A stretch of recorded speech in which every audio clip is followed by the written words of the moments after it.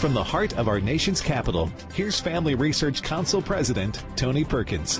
Well, hello, everyone, and welcome to Washington Watch. Coming up on this edition, as Democrats struggle to find something in their quiver to stop President Trump from filling the Supreme Court vacancy, Judge Amy Coney Barrett was on Capitol Hill today, meeting with Senate Majority Leader Mitch McConnell and key members of the Senate Judiciary Committee.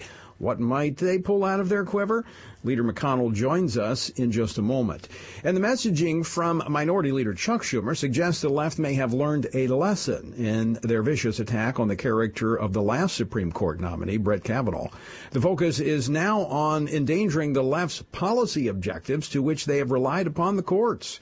We'll be joined by Oklahoma Senator James Lankford to discuss the Supreme Court fight and legislation he introduced last week to protect women's sports. Also, Dr. Ben Carson, Secretary of Housing and Urban Development, is here to tell us about a new HUD initiative called the Mustard Seed Series, which launches tomorrow. Named for the reference in Matthew 17, where Jesus said, if we just had the faith the size of a mustard seed, we could move mountains.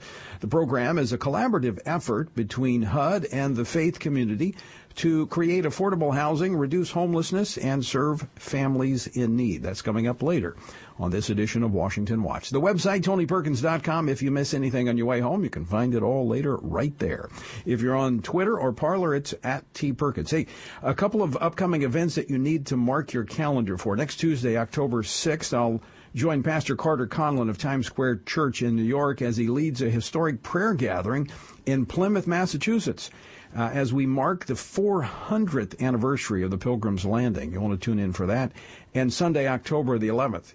This you won't want to miss. Freedom Sunday. As many churches remain closed or restricted in their worship because of government overreach, and all the while the Supreme Court refusing to step in and protect our First Amendment, we'll be holding a special Freedom Sunday evening worship service in California, and we're going to pack it out, calling on governments to allow churches to meet freely. If the governors refuse to honor the First Amendment, we'll encourage pastors to uphold it by exercising it regardless. More details to follow, but mark your calendars. All right, as I mentioned yesterday, I was at the White House on Saturday as President Trump announced his nomination of Judge Amy Coney Barrett to fill the vacancy on the High Court after the passing of Ruth Bader Ginsburg. Today, Judge Barrett was on Capitol Hill meeting with senators, beginning with the Senate Majority Leader Mitch McConnell, and he joins us now. Leader McConnell, welcome back to the program. Glad to be with you, Tony. So, Leader McConnell, let's just start. How was your meeting with Judge Barrett?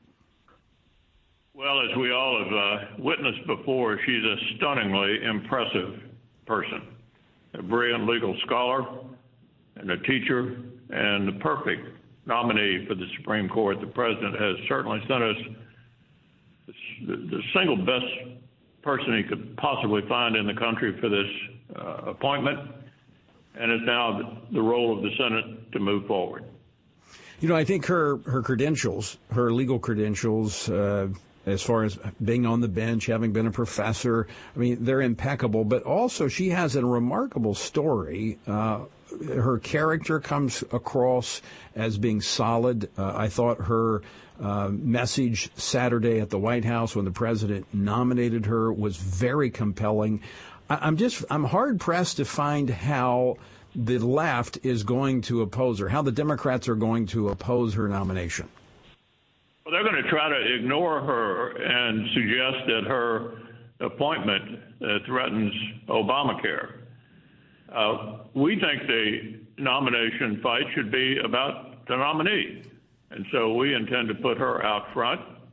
We also intend to challenge them once again to bring up her religion as somehow a disqualifying factor in serving on the court. They were quite blunt about that 3 years ago when she was up for confirmation to the Seventh Circuit. We expect them to try to restrain themselves, but the truth of the matter is they really do, many of them, believe that it's okay to discriminate against people because of their religious beliefs. Whether many of them will just own up to it or not remains to be seen, but certainly out on the left, outside of the Senate, around the country, they're drumming up this anti-religious argument already as a disqualifier for this wonderful nominee. I think you are absolutely right, Leader McConnell. I don't think they can help themselves, even though they're going to try, because I think that is going to rally people of faith to her defense, because they're tired. They're tired, and you've seen it. You've spoken to it from the Senate floor, this attack on religious expression in our culture. It is the freedom of religion that we have, meaning you can live your life by the direction of your faith, by the dictates of your faith. And the left somehow wants to constantly come after that, and they're so far outside the mainstream. I do think that could be their undoing if they go after her on that issue. Well, Tony, I think they will not be able to restrain themselves. Some of the members of the committee may be able to restrain themselves, but if you look outside the Senate, to the left across the country, they're beating this drum already. And that's what many, if not most, of the left movement in this country does think is a disqualifying issue. They will not restrain themselves. This is the issue, as far as I'm concerned, in this nomination fight. Well, you've called, as I mentioned, you've called that out several times on the Senate floor as the majority leader. But to your point, yesterday, the AP, this is a headline from the AP story, Barrett tied to faith group, ex-members say subjugates women. Now, I don't know, is it just me, but I missed this. Here is a woman who was in what they call a religious group that forces women into subordinate positions. And we're talking about a woman who is going to serve, has been nominated to serve on the nation's highest court.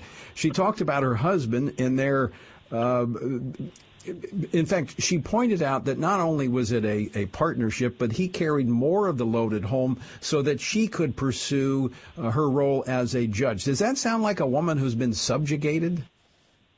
Hardly. It's almost laughable, isn't it? Expect them to go down that path for sure. As you indicated, it's already being written about, talked about out on the left. We'll see whether any of the members of the Senate bring it up as well, whether they can all restrain themselves. But we know there are a significant number of Senate Democrats who share that sentiment being expressed openly, right, out in the country on the political left. Leader McConnell, let me go back to the first point you made about the Obamacare issue. I've got a short clip from the minority leader raising that issue on Saturday night. Let's play that clip, Bobby. Why is the Amy Coney Barrett nomination so troubling? The American people should make no mistake about it. A vote for Judge Barrett is a vote to take away health care and its protections for over 130 million Americans who now have protections against pre-existing conditions. Leader McConnell, is that not an admission that the left has been looking to the court to basically pass their policy initiatives? Well, I think what they really want to claim is that coverage for pre-existing conditions is somehow in danger. The president has made it clear he's in favor of coverage for pre-existing conditions, has issued an executive order to that effect. Every single Senate Republican is on record favoring coverage for pre-existing conditions. That's not what's at stake here. What's at stake here is this nominee. And they don't want to talk about her because she's stunningly qualified and accomplished. They want to try to make this confirmation battle about something else. And so I think it's important to reassure your listeners that pre-existing conditions coverage is not in danger. No one is in favor of getting rid of coverage for pre-existing conditions. That's not what this nomination fight is about. I mean, that's a legislative issue, which the Congress, as you said, has dealt with, the president has dealt with. This is about a judicial philosophy that really we've seen the court being an activist court over the last several decades. This is about the kind of nominees that you have put along with the president. I mean, the president's nominated, you shepherded them through, that would abide by the boundaries of the Constitution. That's what the left is so worked up about, but they won't admit it. Yeah. I mean, I always put it this way, Tony. The job of the judge is to follow the law. That's what Justice Scalia used to say, and he said if you want to make policy, you ought to run for office. Justice Gorsuch said, we don't wear red robes or blue robes. We wear black robes. Judge Barrett believes that that's the role of a judge. The Democrats openly want to appoint people who act like legislators. President Obama was really quite candid about it. He said he wanted to appoint judges who had empathy. Well, think about that a minute. If you're the litigant for whom the judge has empathy, you're in good shape. But what if you aren't? That's not calling the balls and strikes, not the traditional role of the judge. And the Democrats don't want objective judges. They want partisan judges, and President Obama appointed those kind of people. And if Joe Biden were to become president, he would appoint the same kinds of people. I mean, that's what this is ultimately about, is about what type of judges we're going to have. Those that abide by the boundaries of the Constitution or those who want to legislate from the bench. Now, I know after your meeting with her today, you were asked by the press in terms of the timeline of this. Do you see a vote taking place before the election? I think Senator Graham, chairman of the Judiciary Committee, is going to hold the hearings in a timely fashion. It appears that if everything falls in place and they don't find something in their quiver to stop it, that we'll see a vote on this confirmation before the election. Is that right? Well, I haven't announced exactly when the vote will occur, but let me just say that we are well within the boundaries of when the nominations are traditionally handled, from nomination to confirmation for John Paul Stevens, for Justice Ginsburg, for others. We're well within that before the end of this Congress. As to the precise date, we're going to move forward with dispatch, and the chairman of the Judiciary Committee has indicated he'll report the nominee out on the 22nd of October, and we'll move forward. Well, Senator McConnell, I want to thank you for joining us, and I do want to again commend you. You and I have talked about this before, but I think you have done a remarkable job in shepherding through the president's nominees, who I think have all been great candidates, to restore our courts to what you mentioned a moment ago, calling balls and strikes and not legislating from the bench, which I think is going to have generational impact upon our country. Thank you, Tony. All right, Senator, thanks so much for joining us. Leader Mitch McConnell of Kentucky, Senate Majority Leader. Look, this is going to be one to watch. We're going to be covering it probably every day because this is big. I mentioned this last week, as the great philosopher Barney Fife said, this is bigger than the gold truck. I mean, this is big. I mean, this is talking about shifting the balance of the court from being an activist court to one that abides by the Constitution. All right, coming up next, Oklahoma Senator James Lankford joins us for more discussion about the court and legislation he's introduced to protect women's sports. That's next. Don't go away.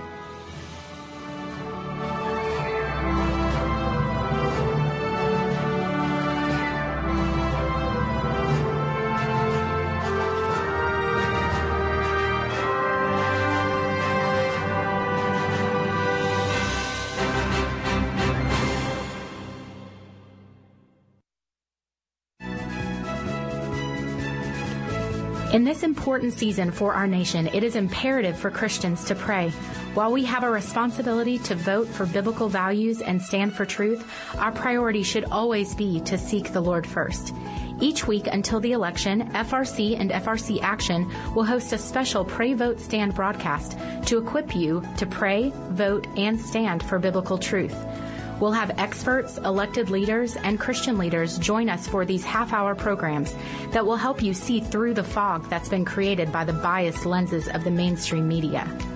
While you're there, be sure to take the 2020 Pray, Vote, Stand Challenge and make a commitment to pray for our nation, vote biblical values, and stand for truth during this 2020 election season. To watch the broadcasts and to take the 2020 Pray, Vote, Stand Challenge, visit PrayVoteStand.org. That's PrayVoteStand.org.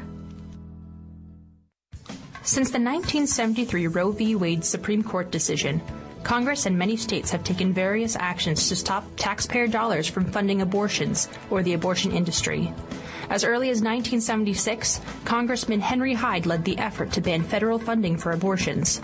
The Federal Hyde Amendment, named after him, established the principle that abortion is not health care, and therefore taxpayers should not be forced to fund abortions.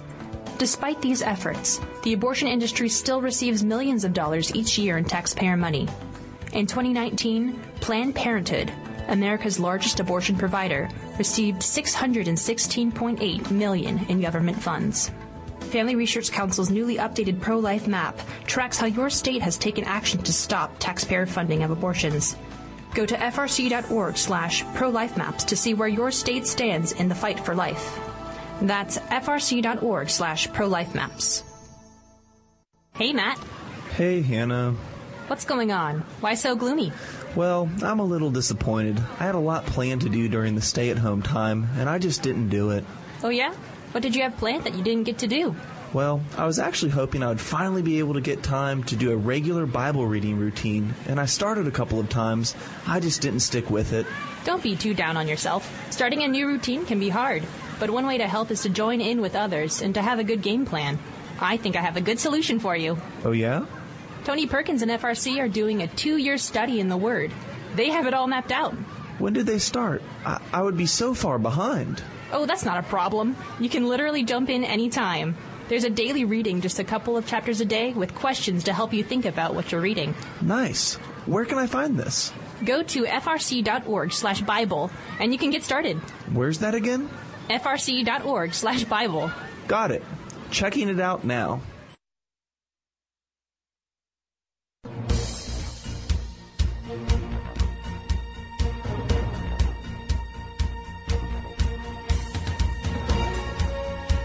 Welcome back to Washington Watch. I'm Tony Perkins, your host. Don't forget tomorrow night, next installment of Pray Vote Stand, 8 p.m. Eastern Time. To find out more, go to PrayVoteStand.org.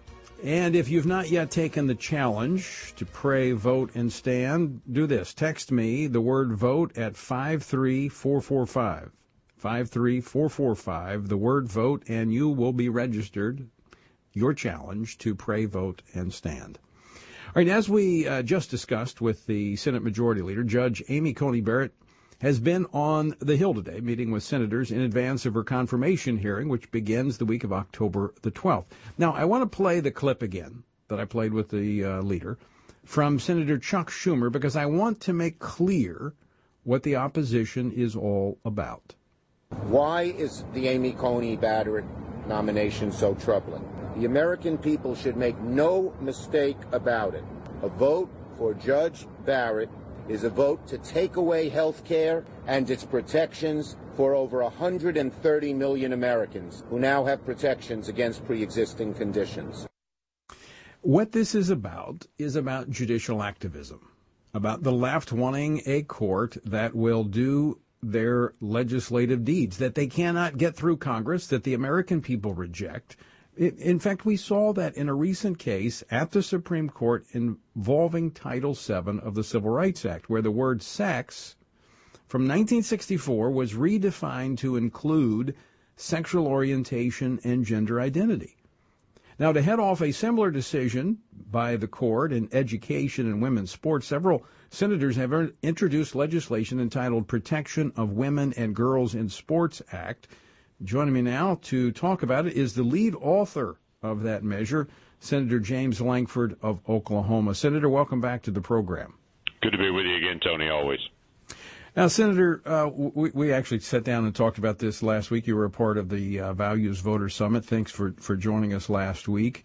But this is what we're seeing now is the left is, I actually think they're being kind of honest in a way that they're afraid they're going to lose control of the court and their ability to push their policies through.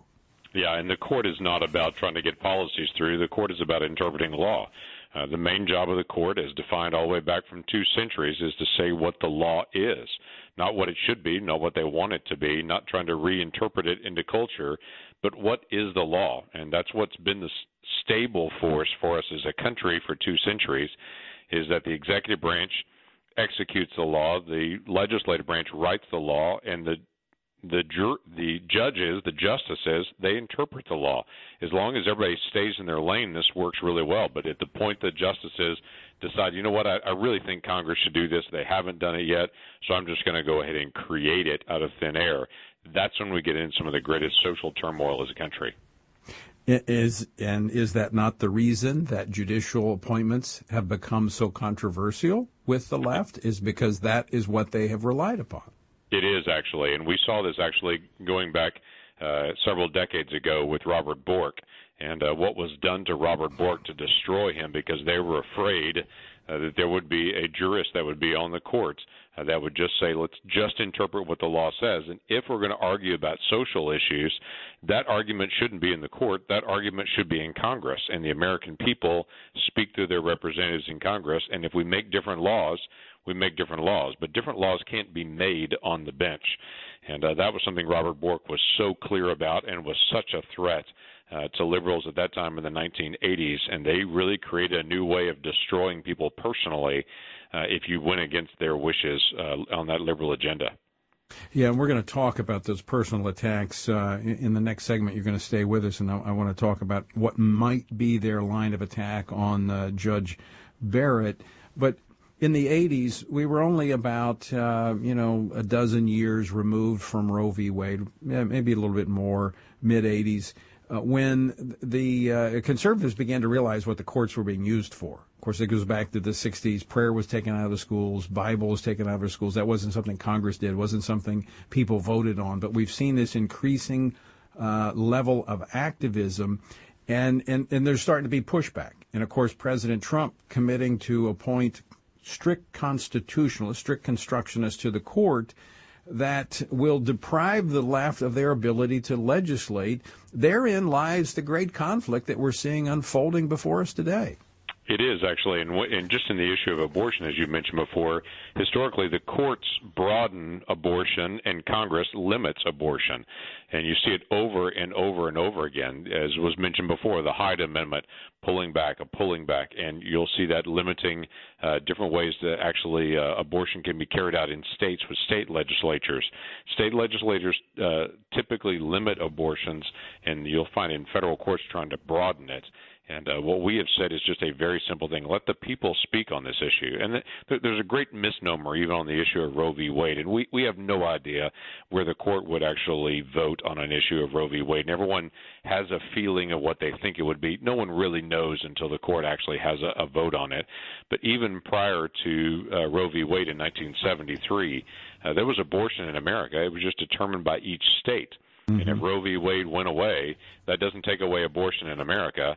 That just means each state has to now decide, and that does change the dynamic significantly. Where liberals want to impose everything from a federal level and not do state to state, conservatives typically have said, no, these are issues that states should decide.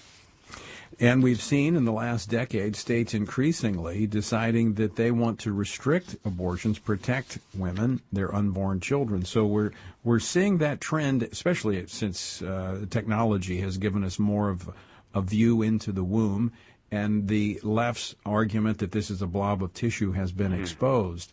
So we're seeing the movement toward life, but you're absolutely right. This is an issue that would most likely go back to the states. But I will say this. On the issue of Roe v. Wade, the court in 73 said they were going to settle this issue. But this shows that the court can't resolve issues in a republic where people come together to reach consensus. Yep. Every time we as a people get short-circuited, we as a people push back and say we're still a republic and we want our voice. All right, Senator James Lankford, hold on for just a moment. We're up against a break. When we come back, I want to talk about a couple of bills that you've introduced. One, protecting women's sports, but then if we have time, I want to talk about the line of attack they may take on Judge Barrett. Folks, don't go away. Senator James Lankford of Oklahoma is with us, and he's going to stick around for another segment. I hope you will as well as we look into some legislation, as I mentioned, to protect women's sports and to allow states to defund Planned Parenthood and their Medicaid programs. That's coming up next here on Washington Watch. So don't go away. We're back with more right after this.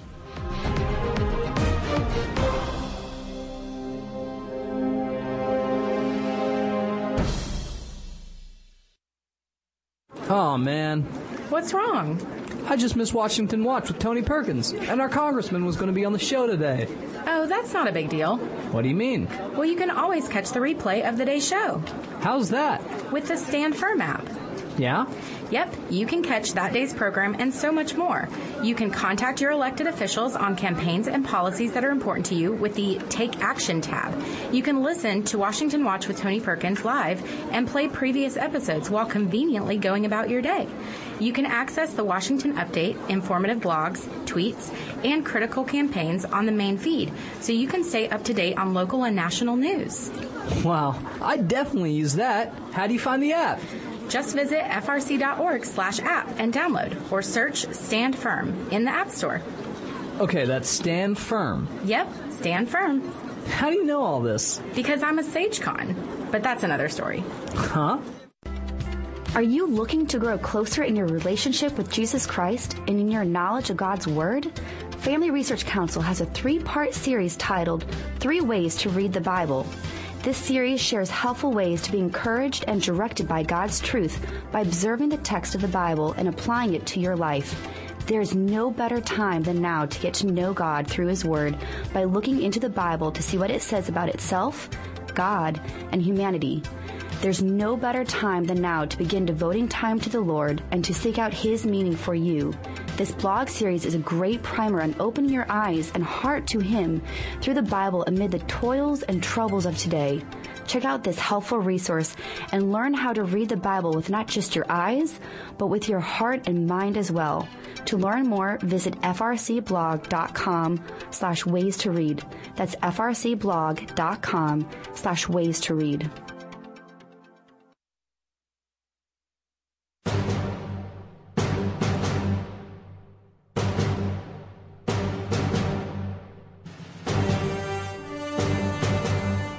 Welcome back to Washington Watch. I'm Tony Perkins, your host. The website, TonyPerkins.com.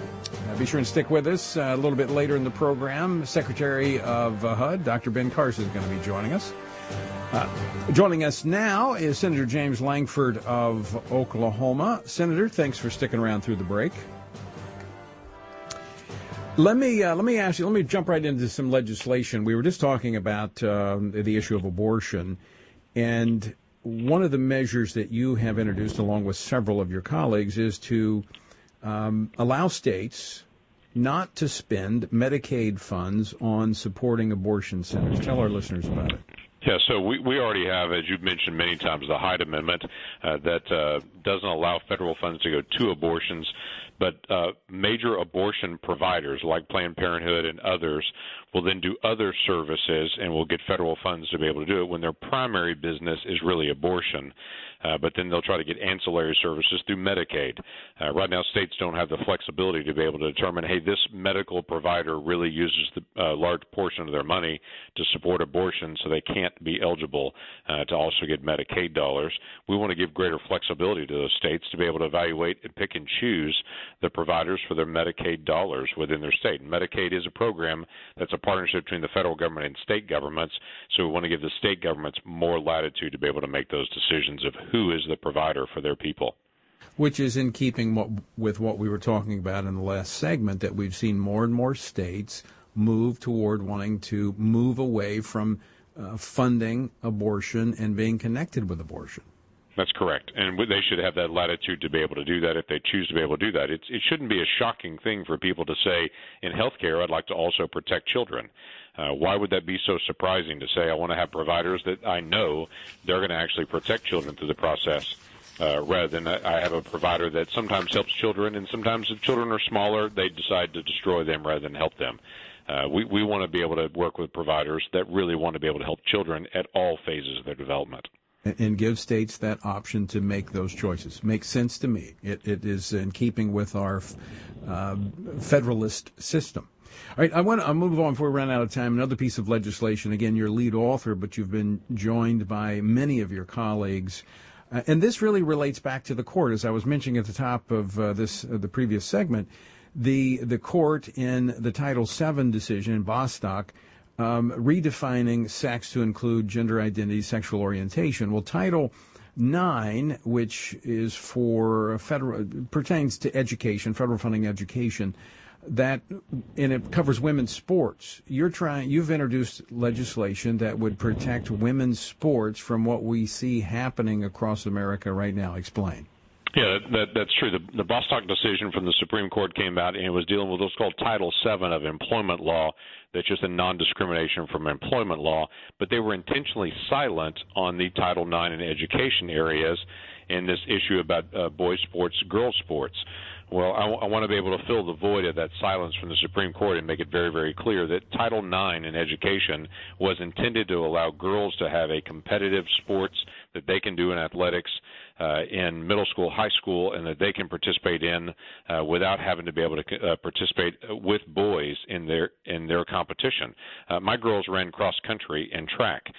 They enjoyed being able to do that. There are several states now that the state champion in cross country and track is someone who was born biologically a male, but then transitioned over and competed in girls' sports and took away state titles and state records against the girls in that same area, which means those girls weren't allowed to get maybe track scholarships to colleges or to be able to hold the state title and records and those things because someone that was a biological male was able to compete in their area. Well, that's a clear violation of Title IX, giving girls the ability to be able to compete in sports and being able to protect that. I want to be able to make it very clear that we're not trying to discriminate against anyone, but Title IX was intended to protect girls' sports. Let's continue to be able to protect girls' sports.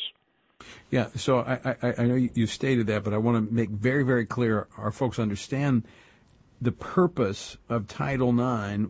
The whole reason it was put in place was to protect or give opportunity, I should say, to women in education, including sports. That's correct. So in tennis, for instance, or in track or in other sports that you would think, well, of course, girls aren't going to compete in football, but I get that in that sense. A girl could compete in football if they chose to be able to do that. But there were also certain state record holders in tennis and track and volleyball and so many other things. There's a reason. There's some biological, physical reasons why you would have men's sports and women's sports and why you would allow them to have two tracks and not compete against each other. But to allow them to have state record holders and such, and that's been that way for decades and decades. And I don't want to take that away from those girls to have the right to be able to have that lane of competition. So if we allow political correctness in the courts and elsewhere to move forward unchecked, they'll lose that opportunity. Yeah, they will lose that opportunity. There's a reason even the Olympic Committee has certain standards for competition on Olympics worldwide, is because we want to allow that protection for sports to be able to be there and for competition. Now, there are many areas of other areas of debate, whatever it may be, where boys and girls, they're all competing all together. But in certain athletic competitions, it's helpful to be able to give two different lanes. Dare I say that sounds like common sense? Well, that's a risky thing in Washington, D.C., but it's not in most households that are listening to this broadcast. All right. Senator James Lankford, as always, great to talk with you. Thanks for joining us today. Glad to be able to be with you. All right. Senator James Lankford of Oklahoma, a champion for the things we care about on Capitol Hill. All right. Again, take the challenge.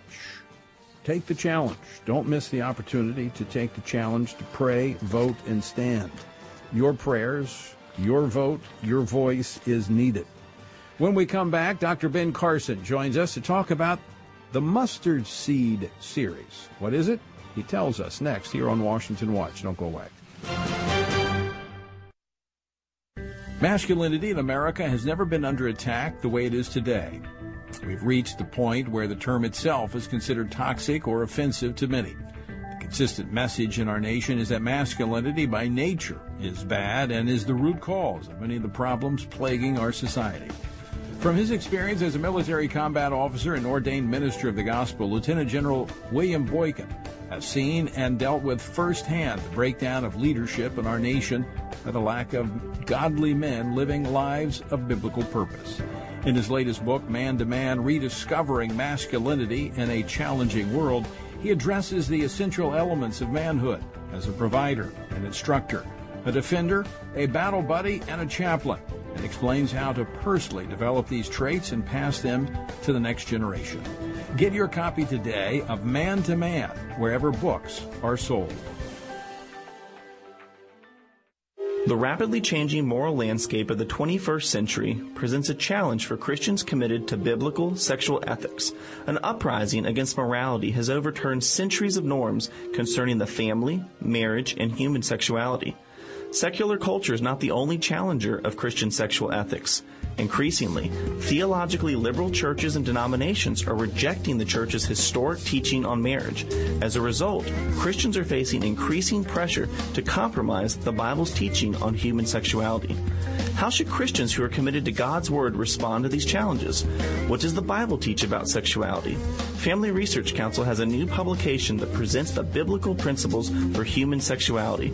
It lays out a survey of culture, scripture, and church history that will help pastors and all Christians meet modern-day challenges to biblical sexuality with truth and love.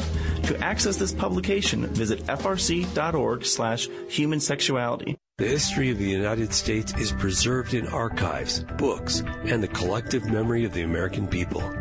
It is also preserved through monuments and memorials that visually represent the extraordinary history of our nation. To tell these stories and remind ourselves of the importance of these memorials, Family Research Council has a new blog series highlighting the most recognizable and popular monuments in our nation's capital.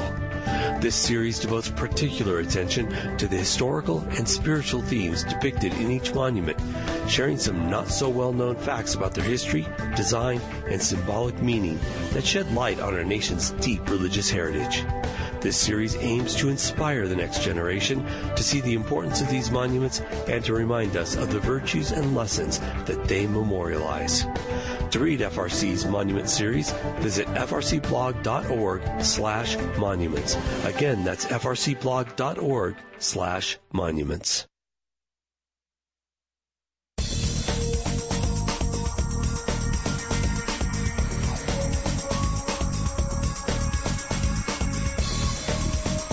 This is Washington Watch. I'm your host, Tony Perkins. The website, tonyperkins.com. Let me again remind you, tomorrow night, 8 p.m. Eastern Time, the next installment of Pray Vote Stand. You can find out more by going to prayvotestand.org. Also, I mentioned in the last segment, taking the challenge to pray, vote, and stand. We've got to have an informed voting population. And so take the challenge, text the word vote to 53445. That's 53445, the word vote, and you will have then taken the challenge. In Matthew chapter 17, Jesus says, if you have the faith of a mustard seed, you can move mountains. Well, it would stand to reason that if you have faith that can move mountains, we can have faith to help the most vulnerable among us.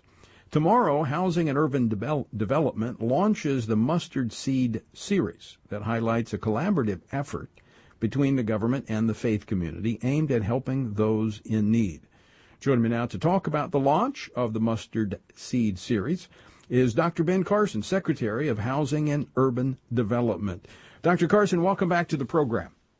Thank you. Always good to be with you, particularly to talk about something so uplifting. Well, it is, and this has kind of been the hallmark, I would say, of the Trump administration, of partnering with the faith community, and that's what this program is all about. Tell our listeners about it. Well, as you mentioned in Matthew 17, faith the size of a mustard seed can move a mountain, and we have some mountainous problems in our country, like homelessness and affordable housing. That affects millions of Americans. Now, interestingly enough, as I've stated in the past, these are the kinds of problems that used to be handled by the faith-based community. And along came the government several decades ago and decided that it would be the one to handle these problems. And the problems have just sort of mushroomed in the course of that. One of the reasons that the faith-based community was so effective is because they developed personal relationships. Mm-hmm. And it's those personal relationships that really are likely to change a person. Because a lot of the people have drug habits and mental illness, emotional issues, all kinds of things that really prevent them from climbing the ladders of opportunity that are available. So what we decided to do is look at some of the faith-based communities that actually are doing some very useful things. So the very first one will be highlighted tomorrow, and it was a church in Riverside, California. Pastor Tom Manson, Mayor Rusty Bailey, and basically this church had some property, and they built 4 single-family homes on that property, and they invited 4 homeless families. And then they used the resources, the talents that exist in the church to get these families to a point of self-sufficiency. Because you've got all kind of people in the church, people who can help you with financial literacy, with transportation, with nutrition. It just goes on and on. And, the church really became a community for each one of these families, and has been very, very effective in terms of lifting people up. And, that's what we really need to be thinking about in our country, because we only have 330 million people, a quarter of what China or India has, and yet we have to compete with them in the future, which means we need to be thinking about how do we develop all of our people, not leave anybody behind. And so, that will be the first one. And faith initiatives at HUD.gov. If you go to that website, email that, faith initiatives at HUD.gov, and they will tell you how to get hooked into the series. And we'll make sure we have that up at TonyPerkins.com. But to your point, and I've been working with homeless for probably 30, 35 years. We've had homeless people stay in our home, and we've been working with them. And in most cases, there are some exceptions, but in most cases, it is a series of decisions, bad decisions, or lack of mentoring, lack of opportunities that has led to homelessness. There's obviously a lot of drug issues, sometimes mental illness issues, but that personal side, as you talk about in the faith community, that is holistic, can help break the cycle, which it's difficult for government to do. Government has a role, but as you pointed out, as government stepped in, there was a crowding out effect where the church was, the faith community pushed out. That's what's so exciting about what's happening in this administration, where there's an invitation being extended to come back in and be a part of the solution. Absolutely. And there's so many people who get all excited, and they said, but what about separation of church and state? Well, there's nothing in the Constitution that uses those words, separation of church and state. That was a Supreme Court ruling. And its purpose was simply to say that the state should not rule the church and the church should not rule the state. It had nothing to do with you needing to give up your church affiliation or your faith. And I remember when I first entered government, a senior official came to me and said, you're going to have to stop all this God stuff. You can't do that as a senior official in the government. I said, you're out of luck. I'm not doing it because that would be like cutting my heart out. There wouldn't be anything left if I didn't have my faith. And that's so important that we begin to think about how do we bring that back to our society, because there's been so much hostility, particularly toward Christianity, and mockery of that. And I believe that probably the only way that that goes away is that people of faith have to have the courage to stand up, not to hide in the corner and hope that no one notices them, and that no one takes away their job or talks about their family. That's where faith comes in. You believe that God will take care of you if you take care of his business. And it's so important concept. And what you are describing through the Mustard Seed series, with the government partnering with the faith community, is what we would call, in military terms, if you will, a force multiplier. Because you're taking a passion that the church, that the faith community has to help people, to minister to people, and you're saying, okay, look, we'll partner with you. We want to help you do what you have a passion to do, and you don't have to pay those people to do it because they want to do it. They want to help their neighbors. Exactly. They want to help their community. Exactly. And it's amazing what happens when people get behind a project and they get excited about it. And there are a lot of good people in our society, but they don't have a specific goal. And they don't have a way to manifest, the goodness that's in their hearts. And this provides that opportunity. And we're hoping over the course of time that we can get every faith community in the country to adopt a homeless person or a homeless family with the goal of making them self-sufficient. That's a game changer. It is. That basically will do away with homelessness in our country. And more importantly, get people to start thinking about how we help people, not how we get into fights with people and get into our respective corners and create hatred and division. Yeah, years ago I read a book called Bringing in the Sheaves, and it's basically if every church adopted a family that was in the realm of poverty, one or two families, we could eliminate the need for the government programs that deal with poverty. Now, I know there are some that, as I said, there's a lot of factors that lead to homelessness, but a lot of it is just someone walking alongside a family, helping them get the skills they need to succeed, helping them make the right decisions and get on the right track, and giving them time to do that, and we can break the cycle. That's exactly right. And some people got left behind as our society changed because, back in the 50s and the 60s and even the early part of the 70s, all you needed was a strong back and a willingness to work, and you could do quite well. Right. That's no longer the case. Yeah. And a lot of people don't have the skills that are necessary, but there are others who can help them to acquire those skills, and that makes a huge difference in people's lives. And again, they want to. And so many churches we deal with in our network of 15,000 churches would love to be a part. In fact, I know many of them are doing this on their own and are excited about what is happening under your leadership at HUD. Now, tomorrow is the launch. Can people connect with that? Churches and others that want to be a part and find out more, can they do that? Yes. They just need to send the email. Okay, send the email.